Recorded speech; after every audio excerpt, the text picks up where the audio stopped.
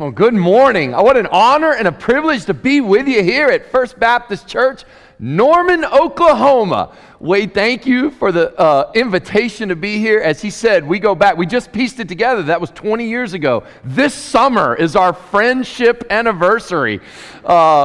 So glad to be with you. If you heard in the introduction, if you were paying attention, that's not a typo. My wife, I grew up in Murray, Kentucky in a small town. My wife and I spent 14 years pastoring a church plant there in Jamaica, Queens, New York City. And then we moved from Queens, New York City to Cullman, Alabama.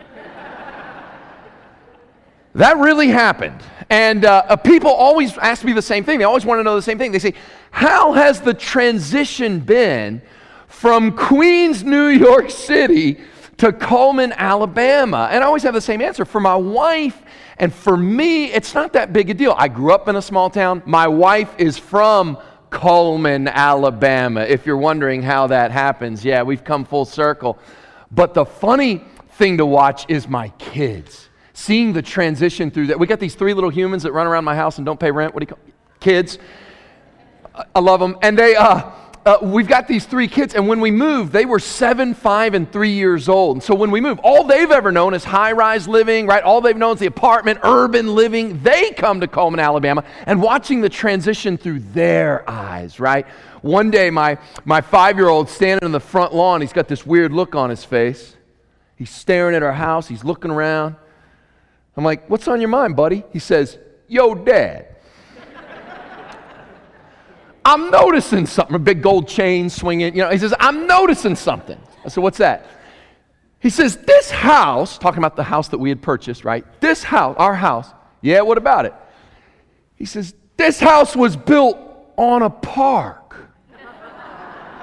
Yeah. I go, no, buddy, it's not a park. This is just our yard. I said, you see how every little house in our neighborhood has a little strip of grass in front of it? He goes, every house in Alabama gets its own park? I'm like, you know what? Yes, welcome. So how many of you didn't know you have your own park, right? Be grateful, yeah. You have to mow your own park, yeah. I want to talk to you this morning. He said, I'll be all week at Collegiate Week, speaking at Falls Creek. What do I tell these college students? What do I tell? Really, I mean this. Something that has been really in my heart and on my mind for a long time is what do I tell you guys? What do I tell a First Baptist at Norman, Oklahoma? And what do I tell my own people? Come on. Is there great joy in being a Christian? There is, right? I mean, we all get that. What a song. That song is a perfect illustration of that. Is there not great joy? Of course there is, right? Where are the children's workers, youth workers? Raise your hand. Yeah, there you go. Was there great joy in chaperoning youth camp this summer? I heard an amen. Yeah.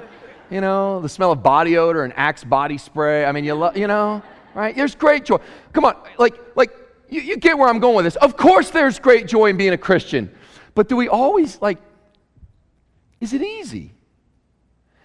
Yes, of course, everybody in here knows there's great and deep, abiding joy in being a Christian, but there's also, is there not great cost to being a follower of Jesus Christ? Right? Is it always easy? Is there not some sacrifice that must be paid? Is there not? So which is it? Is it great? What am I supposed to emphasize? Is it great joy in following Jesus? Or is it great cost in following Jesus? I wonder if we overemphasize as preachers one side or the other. I know that's a tendency that if I'm not careful, I lapse into, right? But even as believers, we fall into one side or the other. And obviously there's great joy in following Jesus, and yet there's great cost in following Jesus. The problem with only focusing on the joy comes with a certain set of problems. Only focusing on the cost comes with a certain set of problems. But growing up, let me tell you, in a small Baptist church out in the county in western Kentucky, I assure you, we had cost preachers. You know what I mean?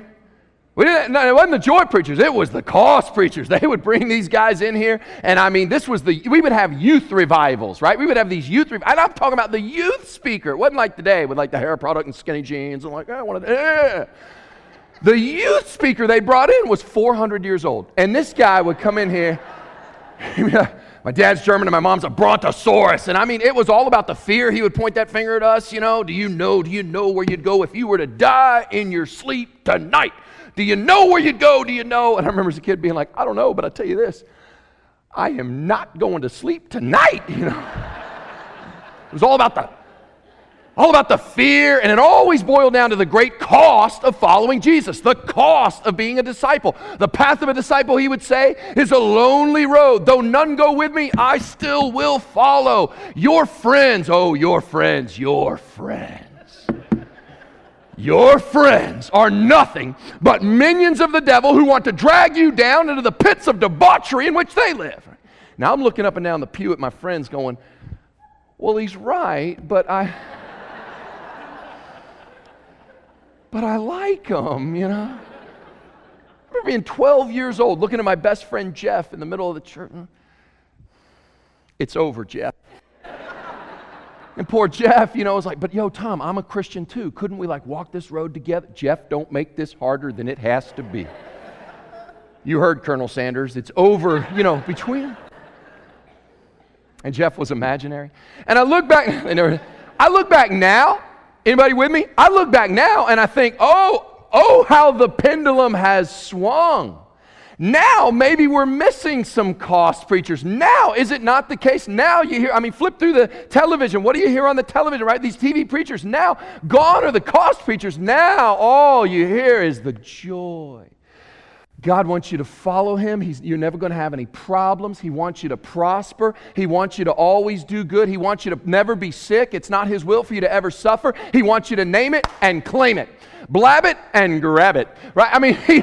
He just wants you to be healthy and happy and place your hand on the nail-scarred hand of Jesus, and together you and Jesus just sort of frolic through meadows of happiness as He leads you beside some babbling brook that lights off gingerly into a horizon or something, right? And you look at that and you go, well, I get... Like, who's wrong here? In a sense, neither. They're both onto something. But which is it? Is it great cost or is it great joy? Yes, there's great joy in following Jesus. But if your fundamental understanding of what it means to follow Jesus, what does it mean to follow Jesus? If when you boil it all down, for you, it is the joy of following Jesus, then the red flag there, the danger is the first time you get seriously sick, the first time you get persecuted, the first time you face real trials, you go, hey, I wasn't promised this now. I was promised joy, you see? But on the other hand, if all you hear is the cost of following Jesus, well then, come on, what kind of witness are you going to be? Huh? To your neighbor? At work? What, are you going to share your faith with your friends? Come, you should follow Jesus, and then you can find the deep and abiding joy that I have found. Really, bro? You don't look like you have joy. I've got joy. Where is it? It's down in my heart. Deep, deep. So deep my joy will never surface. Deep down in my heart. There's my joy, right? So which is it? Is it great cost or great joy? Of course, Jesus does, in one verse, solve this whole dilemma. He does it in one verse. Turn with me to Matthew chapter 13 and verse 44. And I want you to see that Jesus, I almost imagine somebody must have brought this up. Much like our soloist who is singing, right? What's she singing about? This is great joy, but she says, for this cause I'd live, for this cause I'd die. Her song perfectly illustrates, perhaps the disciples are starting to realize this as Jesus is preaching and teaching. He's doing, on the one hand, these amazing miracles. He's called them to follow Him. They're experiencing great joy. They're also experiencing great cost. Surely someone must have brought this up in conversation. Jesus, in one verse, talks about cost and joy. This is what He says. Matthew 13, verse 44, the kingdom of heaven is like treasure hidden in a field. When a man found it, he hid it again, and then in his joy went and sold all he had and bought that field. It's a simple verse, but it's very rich. It's very complex. To help me illustrate, can we just, you all seem like the kind of church that wouldn't mind helping your preacher out, being a little bit participatory. I think that, of course, and some of you are way ahead of me, you realize where I'm going, you know what this verse is going to teach us, that is, of course, there's a sense in which it's both cost and joy. It's a costly joy. It's a joyful cost. But I want us to see it. I want us to see it explicitly in the Bible text, in the Scriptures. So maybe could you help me emphasize, when I'm going to reread this whole passage, and I want you to read it as a cost Christian. And a cost Christian wouldn't say amen. They would say, when I get to the cost part, they would say, yeah, that's right. Yeah, that's right. Can you give me a yeah, that's right? We'll practice on the count of 3. I'll give you a warm up here, okay? Yeah, that's right. Think angry, pirate, you've got scurvy, you're mad. Okay, you ready?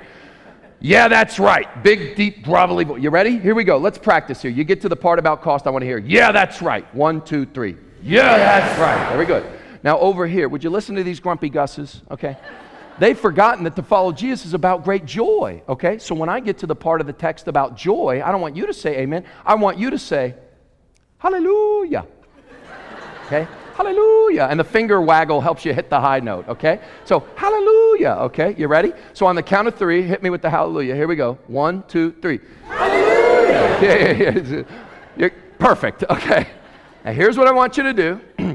When I reread the passage, when I get to the part about the cost, when I get to the part about the joy, I want to hear the hallelujah. When I get to the part about the cost, I want to hear a yeah, that's right. Yell it out loud. Some of you, perhaps, you're introverts. You're very concerned that you will yell it out at the wrong time. I know, that's a legit concern. Here's what I'm going to do for you. When I get to the part that I think it illustrates the joy, and then when I get to the part that illustrates the cost, I will ever so subtly, for I'm known for subtlety, I will ever so subtly hint when I think your moment is. But I think they're both here in the passage. You ready? Let's see if we understand this verse. The kingdom of heaven is like treasure hidden in a field. When a man found it, he hid it again, and then in his joy, hallelujah, went and sold all he had. Yes! And bought that field. Any questions? Everybody got it? Jesus says, like a guy looking for, that's the treasure buried in a field. He thinks, I don't know, maybe a field would be a good investment with my hard-earned denarii. The stock market's been so crazy. Perhaps real estate's the way I should invest my money. And even though I know the owner of this field, I know what he's priced it at. I know it would cost, I don't even know. There's probably no way. But think, if I own this field, I could put a barn over there. He's surveying the field. He's just walking through. He's daydreaming about it. I could put a barn over there. I could put some irrigation over there, if that's been invented yet. I could do a lot with this field, but it's just so, it's so outrageously expensive. The odds that I'd be able to procure this field are like, what's that? At first, he thinks he's tripped over the protruding root from a tree, but there can be no root, for there are no trees, for it is a field. Textual criticism. So what could it be? He goes in for a closer inspection. He dusts off the corner of what looks like is this a pause? We need to leave him here to understand some historical data that will make you appreciate why this guy's mind was suddenly blown. Back in the day, you didn't have a banking system that could keep your money safe, and you think we live in violent times now. Back then, you've read your Bibles, right? They're always being overrun. Right? All these violent warring factions, the Amalekites and the Jebusites and the Canaanites and the stalactites and stalagmites and the parasites, all these different ites, right? If you knew that a thundering horde army invasion was coming down the mountain and you had no power against them, the Philistines are coming. Our advanced scouts have told us the Philistines are coming. They wouldn't just wipe everyone out. They wouldn't just kill everybody in the village. No, what would they do? You've read this. There was a concept called exile. They would take everybody in the village, they would plunder everything, including the humans, and take them off into slavery, and there they would be. Until some bigger, badder group of people came and wiped them out, and then eventually you'd be able to come back. Everybody with me? So there was this plan they had, right? And people realized early on, when you know you have no power against this massive army, this invading group that's coming at you, what do? You take all the riches, not just of a family, not just of a little neighborhood, but the entire group, the entire village, right? They come together and they put all the riches in one central location, right? Bring the gold, quick, they're coming, there's no time to lose. All the diamonds, all the money, put it all in there, put it in the treasure chest, bury it in the ground, right? And then when they're taken off into captivity, yes, they must go, and yes, that's terrible. But then, should the day ever come when they are then overrun and they're able to come back, right? Then what? Then they've got a little nest egg that they can rebuild their city. Their city treasury will still be there waiting for them. Now, it wasn't common. It was almost like an urban legend that there existed out there, somewhere in the wilderness, out there existed these ancient treasure troves that no one had ever come back and claimed. It could be that everyone died in captivity and that's it, and with it died the knowledge of where this wealth was. It could be, are some of you like this? They just forgot where they buried it. Anyway, I'm telling you, we're rich somewhere in Montana. Right? Well, the rule was simple. There was this knowledge that these things were out there, right? This guy had heard about these urban legends his whole life. The rule was simple. Whoever owned the property quite naturally owns everything in it, right? The best modern day illustration I could think of would be if one of my church members decides they're going to take a vacation out here to Oklahoma. And they're having a good time, and they travel to South Oklahoma, and they're having a great time, and they're living it up. They're loving it. And one of my Alabama church members gets him a big old 10-gallon hat on a 5-gallon head. Is that the joke, And he's got there, and he's having a good time, and he passes an old ranch, and it's for sale. And they're driving back to the airport, and he says, "Hey, kids, what about this? I could be a rancher out here in Oklahoma." And they're like, "Dad, please get in the van." Okay. "No, get my picture, woohoo, we could buy this here ranch." He says, "Oh, honey, it sure would be something to buy this ranch. Oh, well, we've got to get back on the flight." And just absent-mindedly kicks a rock on his way out, and oil shoots up. "Honey, call the bank," right? "This is for sale. No one knows about it." But what? The mineral rights belong, and obviously I'm way out of my depth here. That's never stopped me. I don't know if that's how it works, but it's an illustration, right? The idea being that whoever owns the field owns this great treasure in it. Well, this guy knows all that. Now we do too, so let's rejoin him in the action. Could this be one of those ancient treasure chests that is this, dust it off, lifts it up, it's heavy, but that's a good sign when dealing with treasure. Let's open it up. Yeah, it's locked, so he backs up. Sandals, kicks the lock off, and there, inside is gold and diamonds, and suddenly he does some quick math, and he realizes this is not the wealth of a family. This is certainly not the wealth of an individual. This is the wealth of an entire village. And suddenly he's looking at this. This is more wealth than he could spend in a lifetime of lifetimes, right? This is like billions with a B. This is trillions with a tr, okay? And he's looking at this going, he would never in a million years be able to ever spend all this. This is more, this is game changing. This is not mine, but I've got to have it. How can I get this treasure? If he just takes it and runs away with it, he can't do that. Why? The 8th commandment is why. That's called stealing. You can't do that.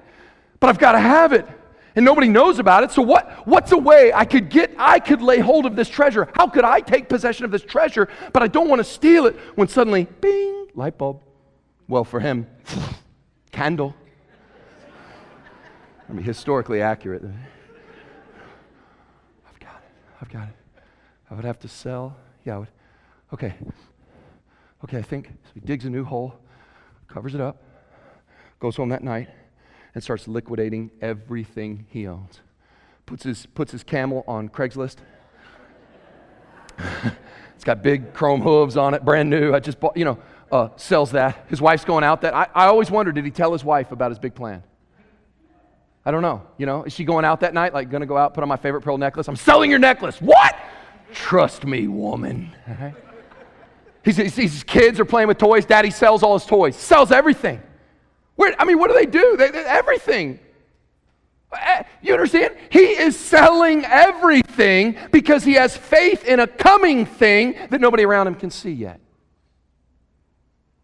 Everything. He's sure of it.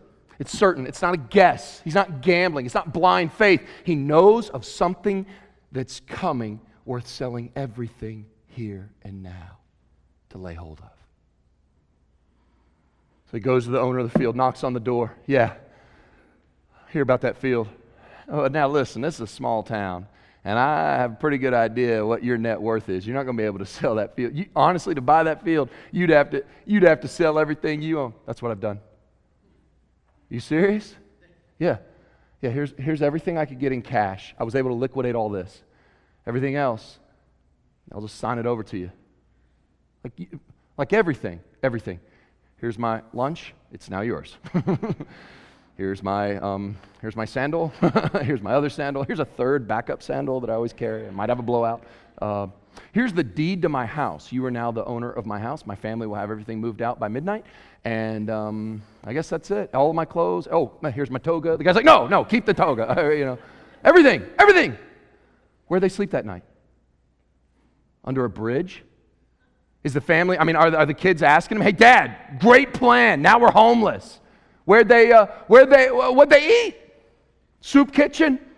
Probably. Homeless shelter? Did everybody see the point? They sold everything. And the whole time, he's starting to take persecution. People aren't understanding what's going on. You had a good family. You had a good life. Why be so radical? And the whole time, he's just got this smile on his face. Now, you know where this is going. It, of course, wasn't until years later, once that treasure began to be liquidated, that they were able to rebuy and purchase all these things 100-fold. There's no comparison, right? He had found a richer treasure. Jim Elliot says it this way: he's no fool who gives up what he can't keep to gain that which he can never lose. For the Christians in the room, listen, we talk about the cost of discipleship. We should think long and hard about the cost of non-discipleship, because you have stumbled over the gospel of Jesus Christ. You have found in Jesus a richer treasure, one that fadeth not away. Worth giving everything. And to those in the room who would say, I feel very challenged by this. I hope Jesus never asked me to give up everything. Come on. You're a Christian. Everything. How can I illustrate this?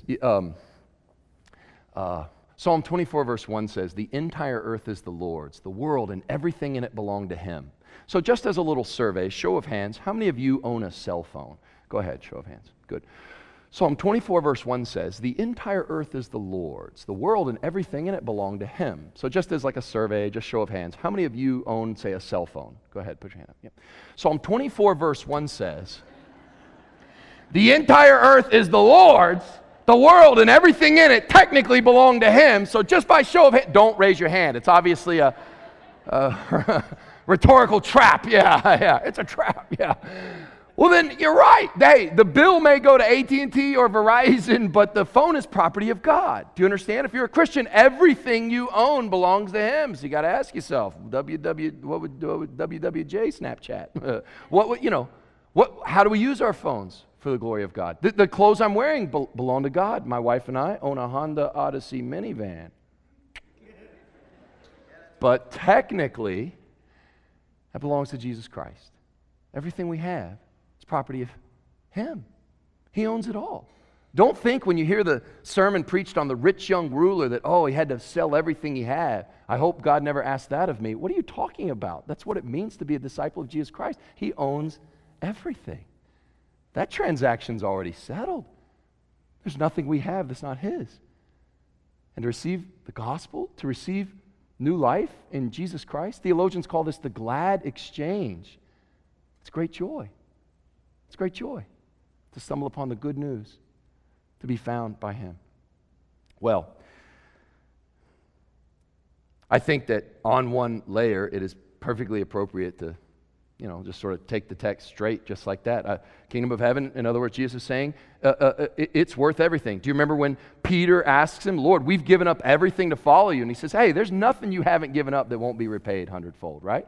And I think this is an important lesson this morning on discipleship. Fair? That the gospel of Jesus Christ is a costly joy. It is a joyful cost. Is there some recalcitrance on your part? Is there some hesitance? Are you holding back? Do you need the words of that song that was sung earlier, words of surrender this morning? Then that's your application. But you have to wonder if this text doesn't also work on a deeper level, and I just want to say this in closing. Don't you have to wonder, doesn't your mind go here, if when Jesus told this, he wasn't that far away from his own Passion Week, where he went through a mockery of a trial. He was whipped and beaten. You know the story. They put a crown of thorns on him. The soldiers mocked him. They hung him on a Roman cross, and he bled there and died. And Christians believe the wrath of God was being poured out on Jesus, and Jesus was being the perfect substitutionary sacrifice for all who believe. You wonder if this doesn't work on a deeper level. What if Jesus was telling this parable about himself, right? In other words, what if he was the one who, though he was rich, what if he's the man in the story? What if though he was rich, he gave up everything, he sold off everything, if you will, to buy, to purchase, to redeem, to pay for, to acquire a big old field called planet Earth? What if he was the one who, though he had everything, sold off everything, if you will, to purchase, to redeem, to pay for this big old field called planet Earth? If I'm right, and if Jesus is telling this story about himself, then to extend the metaphor, that means he was the one who, though he had everything, sold everything, gave up everything to pay for this field called planet Earth, then that would make the treasure dead and buried in the field you and me. You say, wait a minute, let me see if I understand this. I'm sorry, Jesus, you would give up your heaven's throne room and come and be born in a manger in Bethlehem? That's right. Well, I'm sorry, Jesus. You mean to tell me you would take off your robes of glory and have a mocking robe put on you by the soldiers at your crucifixion? That's right. Do you mean to tell me you would take off your rightful crown of glory and instead have a crown of thorns driven into your brow? That's right. Do you mean you would leave your throne of heaven and have your arms stretched out and nailed to a Roman cross? And Jesus answered not with his lips, but with his life. I would give up the universe before I lost any one of you. Because you are what he treasures. You are a treasure in the eyes of God. You think, well, no, maybe it's dead and buried. That's right. That's what Ephesians says. Don't misunderstand me. There's nothing in us that has inherent worth. We're given worth because we're what he treasures. You say, well, that sounds kind of man-centered. And I would agree with you if it weren't for Hebrews. The book of Hebrews says it. Let us fix our eyes on Jesus, the author and perfecter of our faith, who endured the cross, scorning its shame, sat down at the right hand of God. Why? It says, who, for the joy set before him, endured the cross and sat down at the right hand of the throne of God. Like, can you imagine with me? What does that do to our hearts to know that we were loved, though we had no worthiness of our own, though we were in rebellion against God? As Ephesians says, we are dead and buried and completely unable to get to God. He loved us. And he hung there and he bled and he died on that cross for the joy set before him. What was the joy set before him? Seeing a lost sinner welcomed into the family of God. And he bought that with his own precious blood on the cross. So is it great cost or great joy? I hope that we leave here this morning empowered this week with a sense of the costly joy of being a disciple of Jesus Christ. Let's pray. God, grant that you would give us a fresh passion for paying any cost because of the deep and abiding joy we find in you. And thank you, O Lord, that you paid the ultimate cost for the joy set before you of glorifying God and building a great family of God from every tribe, tongue, nation, and language. Lord, I pray the gospel would sink deep into all of our hearts, that it might invigorate us for the week ahead. We pray this in Jesus' name. Amen. We're going to have a time of response and invitation. Your dear pastor will lead us through this time, but Everybody has a response. It's our church's custom. Folks can respond by coming forward and making a public decision. Folks can respond right where they're seated. And folks can respond by tuning out this holy moment and going ahead and thinking about lunch. I only ask you respond always in one of the first two ways, never the third. Respond by coming forward or respond right where you're seated. But let's never miss a chance to respond when God speaks to his people.